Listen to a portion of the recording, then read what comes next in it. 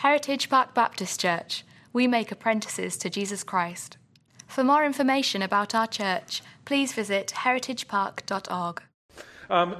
Here we go in Philippians chapter 3. What I want to do is read the text, and then we'll do a little bit of talking, and then we'll interact with it here. But in Philippians chapter 3, verse 7, but whatever gain I had, Paul is writing here towards the end of his life. But whatever gain I had, I counted as loss for the sake of Christ. Indeed, I count everything as loss because of the surpassing worth of knowing Christ Jesus my Lord. For his sake, I've suffered the loss of all things and count them as rubbish. Now, I did this in the 8:30 service. I want to just pause here for just a moment. Some of you may have trash. Some of you may, if you have an older translation, it may have dung. So what he's saying is, for all of the kids in the room or the kids at heart, I count them like poop. That's what they say. So we have now said poop at church. Okay. Count them as rubbish in order that I may gain Christ and be found in him, not having a righteousness of my own that comes from the law, but that which comes through faith in Christ Jesus, the righteousness from God that depends on faith, that I may know him. That I may know him. And the power of his resurrection, and may share in his sufferings, becoming like him in his death, that by any means possible I may attain to the resurrection of the dead. Here's, we're going to, like I said, interact with that here in just a second, but here's kind of our July, just so that everybody's on the same page. It felt like the right thing to do, to just have a moment where we as a church family remind ourselves of who God's called us to be and what he's called us to do in light of what we're coming out of, in light of all the craziness that the past 18 or so months have been. And so we have shaped this series around some of these things that are true about us. This little set of symbols represents the 5 strands of our DNA. We said this last week. I want to say it again just one more time.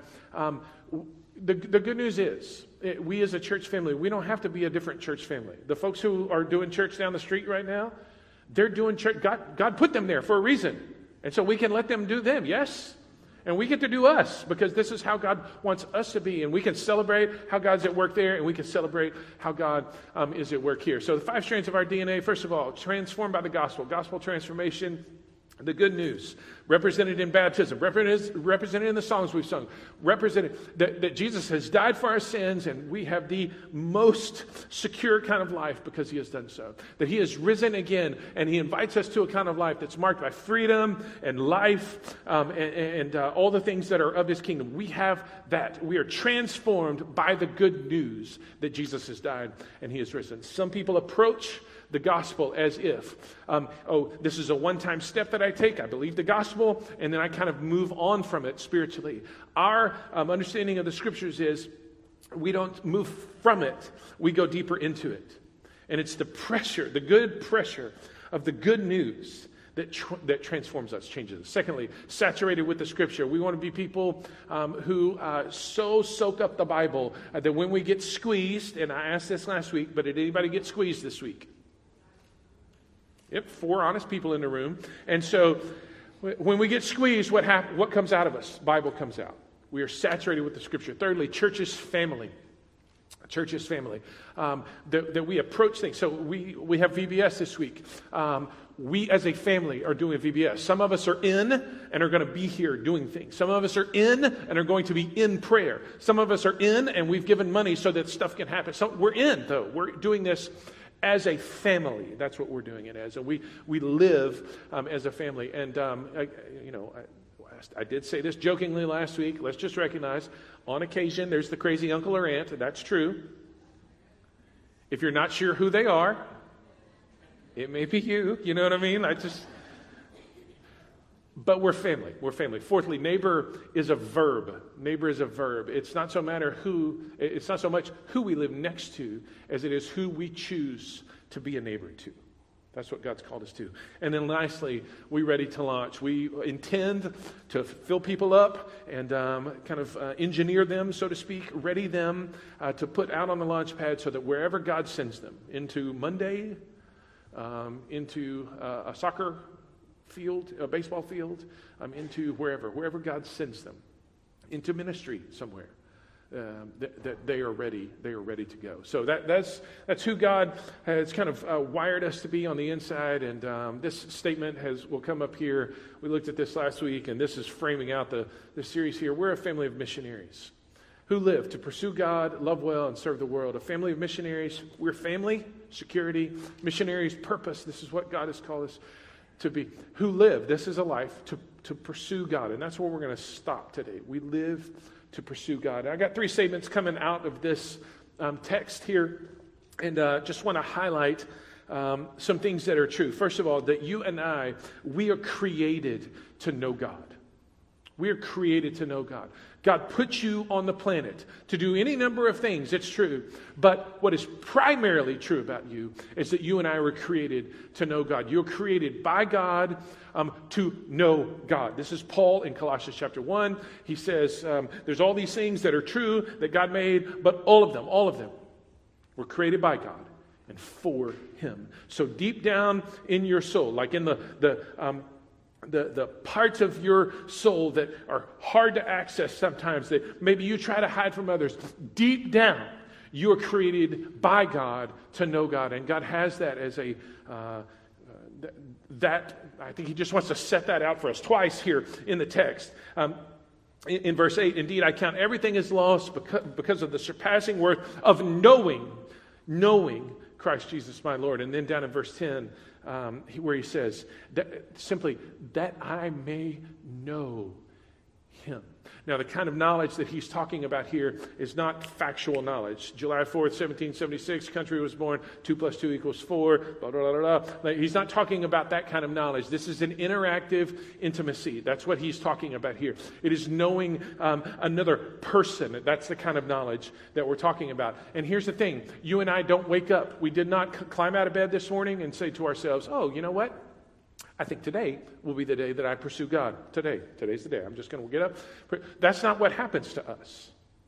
Naturally, actually, we're bent away from that. And you don't have to think very hard about the things that people do pursue around us.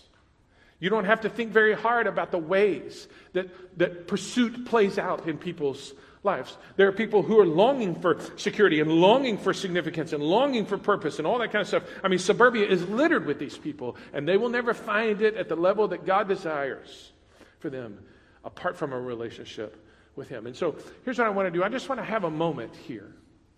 I don't know. The reason why I'm saying that we just don't wake up, there has to be something almost cataclysmic in our lives that shakes us and reorients us. And I don't know of a better picture than the award-winning movie from 1998, Godzilla. Did anybody, with Matthew Broderick? It did not win an award. Won. But here's a minute, 19 seconds of the best illustration of this that I can think of. What is all this? Some kind of spill? Yeah, something like that. Look, I work for the Nuclear Regulatory Commission, but accidents and spills are not my field. We know! Do you know you've interrupted a 3-year study of the Chernobyl earthworm? Yeah, you're the worm guy, right? The radioactive contamination in that area has mutated the earthworm's DNA. You know what that means? No, but I got a feeling I'm about to find out. It means that because of a man-made accident, the Chernobyl earthworms are now 17% larger than they were before. 17%, huh? Sounds pretty big. They're enormous. That's what I'm trying to say. I'm a biologist.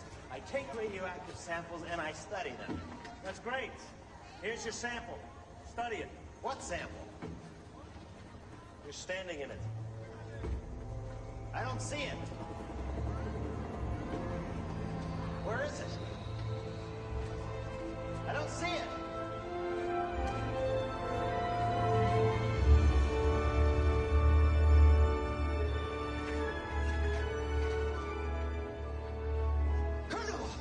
Colonel!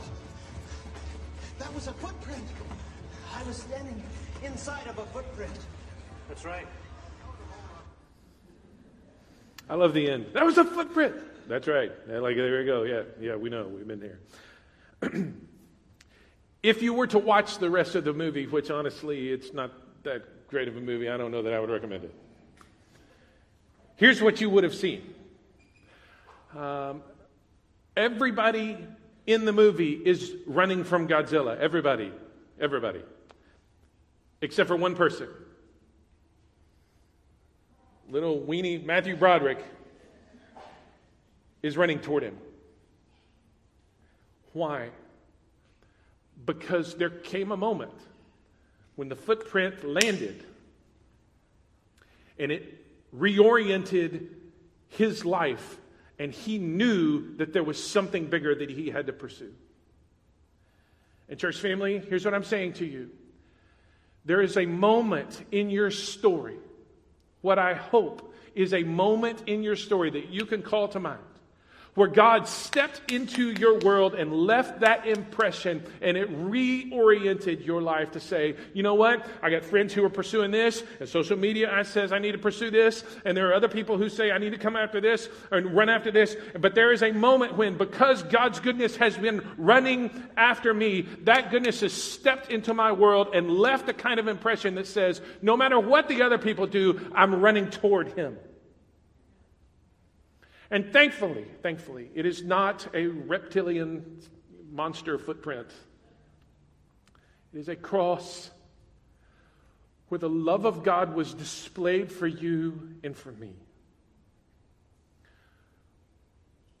Where the Son of God paid the price that you and I could not pay, but somebody had to. And where He rose again so that you and I are invited to life. Not bondage, freedom, not death, but life. Not all the brokenness, but wholeness. Like, these are the things that God has invited us to. And so before we press forward here, I just want to take a second. Can you call to mind the moment when God stepped into your world and your life changed? Your friends, your family, your financial advisor, your whatever, was saying, these are the things worthy of pursuit. And you said, everybody else is running one way. I know the point of my pursuit. Can you call that to mind? For some of you, you're like, oh, that's a long time ago. Okay, maybe you think, hey, you know what? Here's a moment when I know that God stepped into my life, and what was left, the footprint that was left, changed me. Can you call that to mind? Because if you call that to mind, that's fuel to move you forward. This has been true all throughout the Bible. I just want to kind of tie the story together a little bit here. It's actually what Paul is reflecting on. From the garden, from the very beginning, when creation happened, Adam and Eve, this was a moment of relational things. So Adam and Eve would walk with God in the garden, perfect place, and all the things that were happening there. He would walk with them in the cool of the day, is what it says. So here you have Adam and Eve in relationship with God. And then you know how the story goes. I mean, they fell and everything got broken. The whole place just fractured every which way. But God began instituting this religious system that we know is the Old Testament, revealed in the Old Testament. And what He was doing was inviting people. Some people think, the Old Testament, man, it's packed with commandments and rules and do this and here's a temple and blah, blah, blah, blah, blah, all this kind of stuff. But when you take the thread and you draw it all the way through all of that text, God is saying, man, you should come worship. Here's a place for you to do so. And it's going to remind you of who I am. Hey, you want to follow me. You want to walk with me. Here are some commandments, because this is the best way to live. And as you live this out, what you're going to find is my blessing is upon you, and you will know me. All throughout the Old Testament, He's just drawing people to relationship. And then in the New Testament, Jesus specifically, we kind of shift some language, but Jesus specifically starts talking about eternal life. You know what eternal life is? It's not getting to go to heaven when we die. Not according to Jesus. Eternal life, John 17, verse 3, is a relationship. And this is eternal life. That they may know you, the one true God, and Jesus Christ, whom you have sent.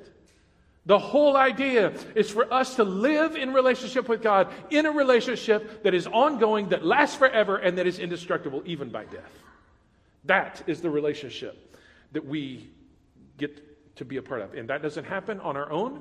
It only happens when we put our trust in Jesus. I just want to point this out in the text. Verse 9, and be found in him, not having a righteousness of my own that comes from the law, but that which comes through faith in Christ, the righteousness from God that depends on faith. You and I are brought into relationship not on our own merits, not because of your resume, not because of your bank account, not because of anything else. You and I are brought into, he steps into our world, not because of who we are, but in spite of who we are. And he says, now, reorient your life, put your trust in me, and follow me. We were created by God to know God.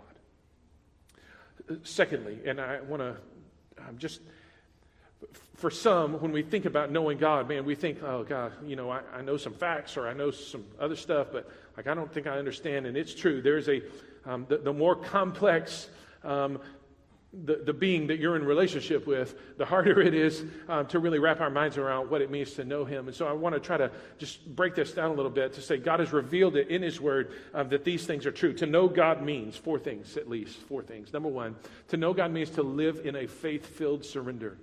That you and I we consistently put our yes on the table. The check is blank. We're ready. We've signed it, man, and we're ready for God to fill in the amount. God, this is my act of surrender to you.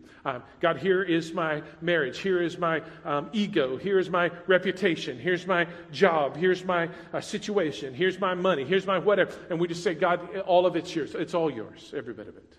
To live in relationship with God, to know God, means to live in faith-filled surrender. Is there a spot in your life that he's kind of put his finger on and says, hey, listen, we need to have that conversation. We need to talk about that. Live in faith-filled surrender. Secondly, it means to live in honest reverence with him. Honest reverence. I point you to the book of Psalms, and if you haven't read the Psalms lately or studied them, I just want to invite you to that, because that will help you know God. If you read the Psalms, you see people who know God, and oftentimes it fans the flame for you yourself to want to know God, and also the picture that is portrayed there, you will know God as a result. These folks who wrote the Psalms, David and Korah, and the sons of Korah, and Asaph, and all these other folks who put the book of Psalms together that we have, man, they knew God. And they wrote songs to God about who God is. And they said, God, you're amazing. You're awesome. You're great. So we see, God, your greatness. When we look at the stars, man, we see the greatness of God. We see that. And so they'd write a song about it. Oh, God, we see your creation. There's a mountain over there. Nobody that we know could put that there. You, God, are the God who put that. How amazing you are. How great you are. Oh, God, you are just and right and true in all of your ways. And so we see your justice. We see that you are right and true. God, we know that you are holy. God, we know that you are faithful to your word, and whatever you say is going to happen. God, we know that you, for your people, have steadfast love. We don't have steadfast love. Our love's pretty flimsy. But you have steadfast love. That is reverence. And the way that they talk about God is very reverent. And you get around people who don't know God but act like they know God, they talk about God. Oh, God, you're the man upstairs. Da, da, da. Like they talk about God in ways you're like, you don't know the God you're talking to. But when you read the psalm, there's honesty in there. You ever been in one of those conversations where maybe it's husband and wife or two other people, that you're kind of the third wheel here, and you see them and all of a sudden they're in conflict and you're like, oh, excuse me, I'm just going to back up here. Just y'all go ahead and let me know when you're done. I don't want to watch. Sometimes I read the Psalms and I'm a little bit like that. Like, oh, God, can you say that? There's crazy stuff in there. Hey, God, we're looking around and we see this guy over here. And, actually, my prayer for him is that you would take his teeth and bash him in and shove them down his throat. Now, folks, that's in the Bible. They say that out loud to God. No filter, none. My guess is most of you did not pray that this week. If you did, I hope the recipient of that was not in the room, is what I'm saying, But there is tremendous honesty there. God, we see that there is stuff that is wrong in the world, and we're looking around going, this place is broken. You should do something about this. And here's the thing, and I don't want us to miss this. Honesty and reverence in the Psalms. Those people who know God have those things together. They are not one or the other. They are always together. It is precisely because they know God that they are reverent. And it is precisely because they know God that they are honest with Him. God, listen, I'm looking at you and I know that you are just and right in all of your ways. And I'm looking over there and them folks, they are scoundrels. You need to do something about them. I know you, so do something. God, I'm looking, I know that you are great, and I am facing that mountain right there, and I'm telling you, I am going to die on the ascent unless you come through for me. And if I die, just stick me in the ground, because I don't want the jackals to eat me. That's the kind of way they talk to God. God, I know that you're everywhere. I'm so grateful that you're everywhere, and that you're faithful to your word. I'm standing over here in my little spot, and I'm telling you, I can't see a soul, and I'm shriveling because I'm so lonely. God, I know that you are faithful, and you have steadfast love for me, and you're the healer, but I'm telling you, it feels like somebody just ran over my back with a lawnmower. That's the way they talk, man. I'm just telling you, that's the way they talk. Their reverence for God and their honesty with God went together. It's because they knew God that they were reverent before Him. You listen to the way people interact with God, and you'll know if they know Him by their reverence. And you listen to the way that people interact with God, and you will know that they know Him by their honesty. And when those two things come together, man, you got somebody who really knows God. I put this single verse up here, but Psalm 9, verse 10. Those who know your name, those who know you, will put their trust in you. For you, O Lord, have never forsaken those who seek you. So when God steps into your world and leaves His footprint on your life, and everybody else is running one way, and you go, no, the point of my pursuit is actually that way right there. I am going to seek God. Here's what I promise. No matter what your situation is, no matter what you're feeling, no matter what your troubles, no matter what your resume, no matter what your bank account, no matter whatever, God will not forsake those who seek Him. He won't. You can live in honest reverence with Him. Thirdly, we live in obedience to His voice, and that voice is heard in His word. John 10, verse 27, Jesus says, my sheep hear my voice, and they know me, and they follow me. Like, those things are consequentially mixed together. They hear from me, they know that it's me, and they follow me. They obey. We live in obedience to His voice that is heard in His word. And so, I just want to say to you, God has spoken to us. He's spoken to us. These are the words of God that we get to live by and live in. And here's the crazy thing. You think to yourself, well, doesn't that sound just like some expression of religion to just go out and do the thing? Listen, the more we obey Him, the more we hear His voice and respond in obedience to His word, the more we know Him. It works like that. The more we know Him, the more we obey. But the more we obey, the more we hear His voice and obey, the more we come to know Him. Some of you have stories of how you stepped out in obedience and God showed Himself to you. You know God more intimately because of your obedience. My wife and I were talking on the back porch sometime this past week, sitting there talking and just rehearsing some of the things. And I said to her at some point, God, you know, babe, we have lived in the land, there have been moments where we have just been living in the land of miracles. We've seen God do amazing things. And some of you have stories just like that, where God has been at work because you've stepped out, because you've obeyed. You know God differently than you did before. To know God means to live in obedience to His voice, His word. And fourthly, we live as imitators of Him. Paul in Ephesians chapter 5, verse 1 says, therefore, be imitators of God as beloved children. Be imitators of Him. So wherever we see God doing things, we join Him in that. We do what we see God doing. And I'll just brief illustration here. For anybody who's ever had small kids, You know how this is going to go down. When your kid gets out of the bottle stage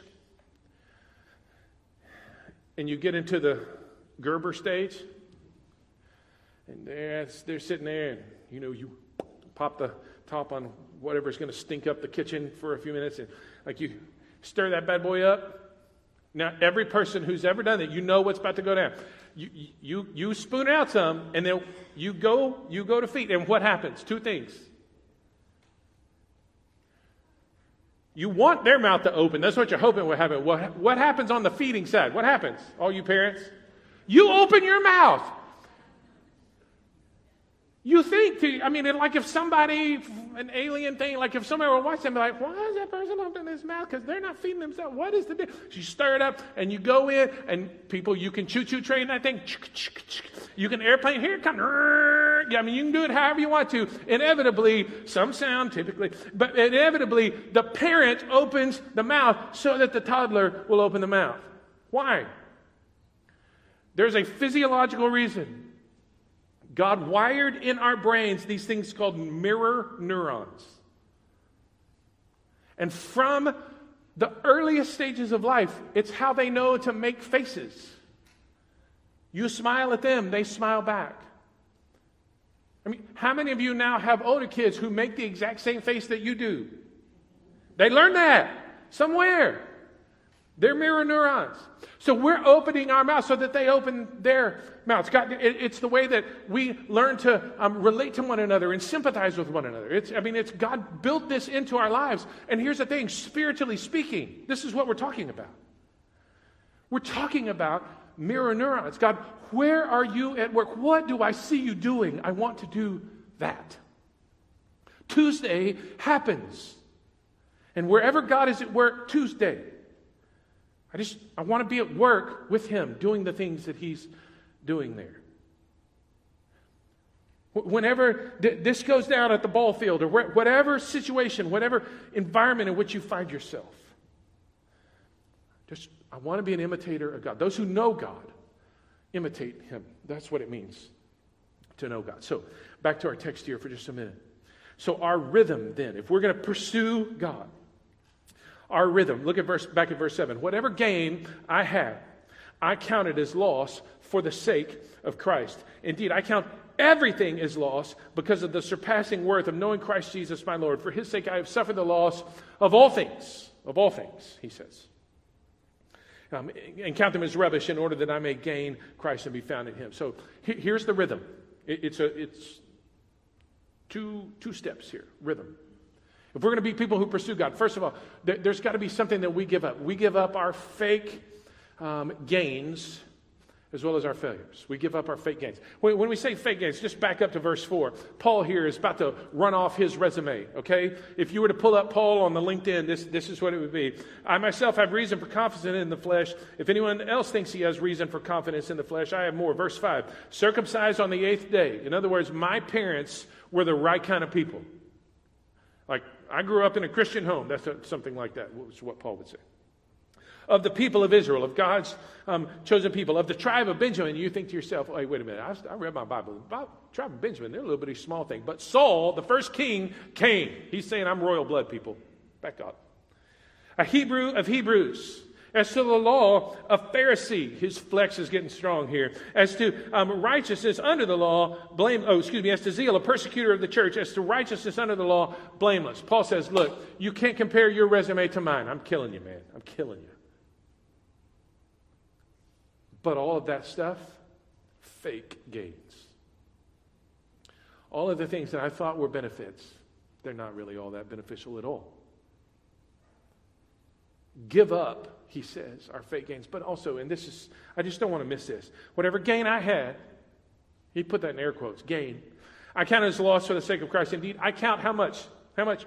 Everything is loss. Everything. Because of the surpassing worth of knowing Christ Jesus, my Lord. For His sake, I have suffered the loss of how much? How much? All things. And count them as rubbish. For some of you, it's not your resume that you need to give up. It's not your ego. It's not your retirement, the plaque that's on your door, or how successful your kids are. Like, it's not those things that you would consider worldly success that you need to give up. You're pretty okay with saying, God, I'm open-handed with here. For some of you, it's not your successes that you need to give up. It's your failures. Because he didn't just suffer the loss of the good things. He suffered the loss of all things. Some of you think that your failures or failures of those people around you, that those things define you in some way. And I'm telling you, Jesus died for the sin and he rose again so that you don't have to be defined by your failures or somebody else's. Give up your fake gains and surrender your failures to him. If you're going to know God and pursue him, that is what needs to be true of you. But secondly, we don't just have to give some things up. We gain Christ. That's what he says. At the end of verse 8 here, I count them as trash, rubbish, in order that I may gain Christ and be found in him. He goes on, that I may know him. We gain Christ, and not just some of it. We gain all of him. He's Jesus the Lord. He's the great one. He's the risen one. He's the crucified one. He's the gentle one. He's the one who comes to us tenderly, and he is the one who speaks clearly. We get all of him. We gain Christ. And that rhythm, giving up what we think might possibly be valuable or what we think defines us, but gaining Christ. That's the rhythm in which we know God. I read a book when I was a teenager. It was one of those moments that I look back and God stuck his footprint down on me. Dan DeHaan wrote a book called The God You Can Know, and in it he tells a story of when he was a student pastor. He gathered the group together, he split them up into three, and he'd let them off in this well-to-do neighborhood, and they would go on they had 2 hours to go on what they called a bigger and better hunt. And the bigger and better hunt went like this. They would start with some small item, and then they would show up at your door, knock on the door, and go, excuse me, we're here from the church on a bigger and better hunt. We're trading you this, and do you have something bigger and better? And in the book, he tells the story. And he sent out 3 groups, one with a pack of gum, one with a pen, like a writing pen, and thirdly with a ball, the third one with a bar of soap. And so they 2 hours come by, and he honks the horn on the church van, and the first group rounds the corner, and I'm not making this up here, carrying a sofa. 4 teenagers just toting that thing down. And in the book, he says it's a nice sofa. We put it in the student ministry area of our church. I'm like, that sounds pretty dang good to me. They traded from a pack of gum up to a sofa. The second group shows up. They started with a pen. And they showed up with a grill. So now not only do you have somewhere to sit, but you also have something to cook with. You can just have a barbecue or something. They're just, imagine the scene, right? Like walking down the street, carrying a 911. What's your emergency? Well, there's some teenagers with a sofa and a grill. I'm not sure what's happening, but that's kind of how. The third group started with a bar of soap, and they showed up with a grandfather clock that worked, by the way, worked.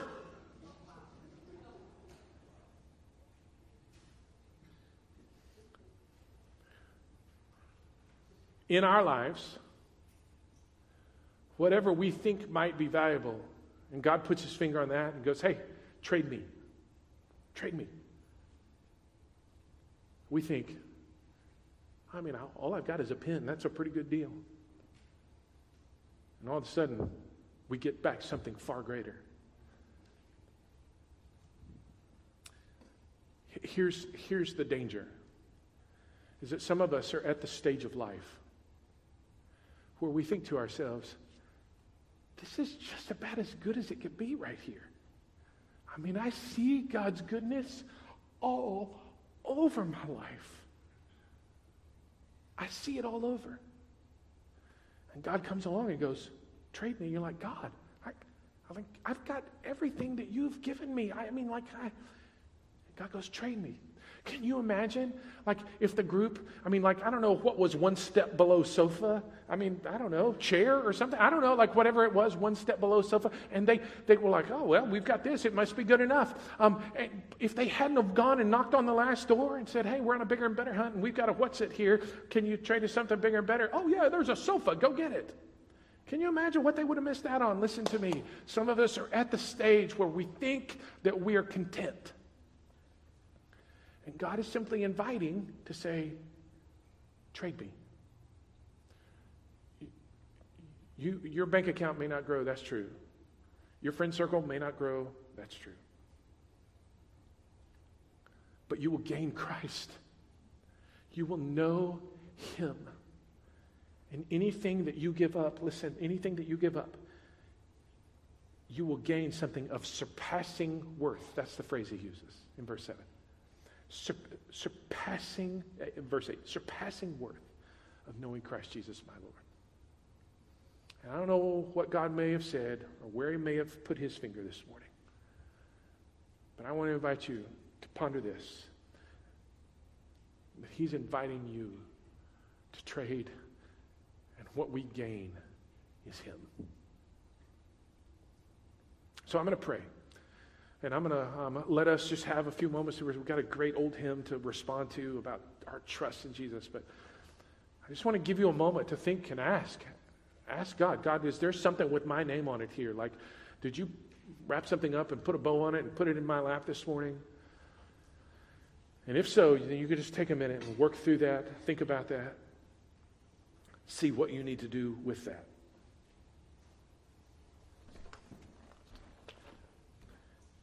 Created by God to know Him.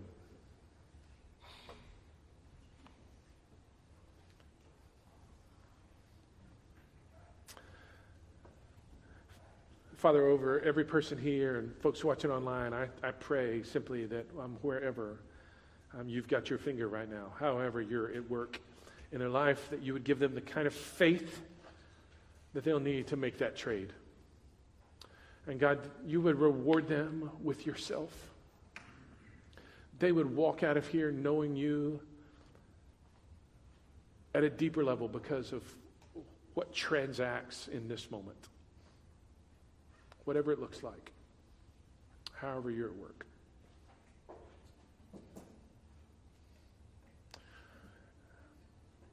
I offer this as well. If you're not a follower of Jesus in here, you don't consider yourself a Christian.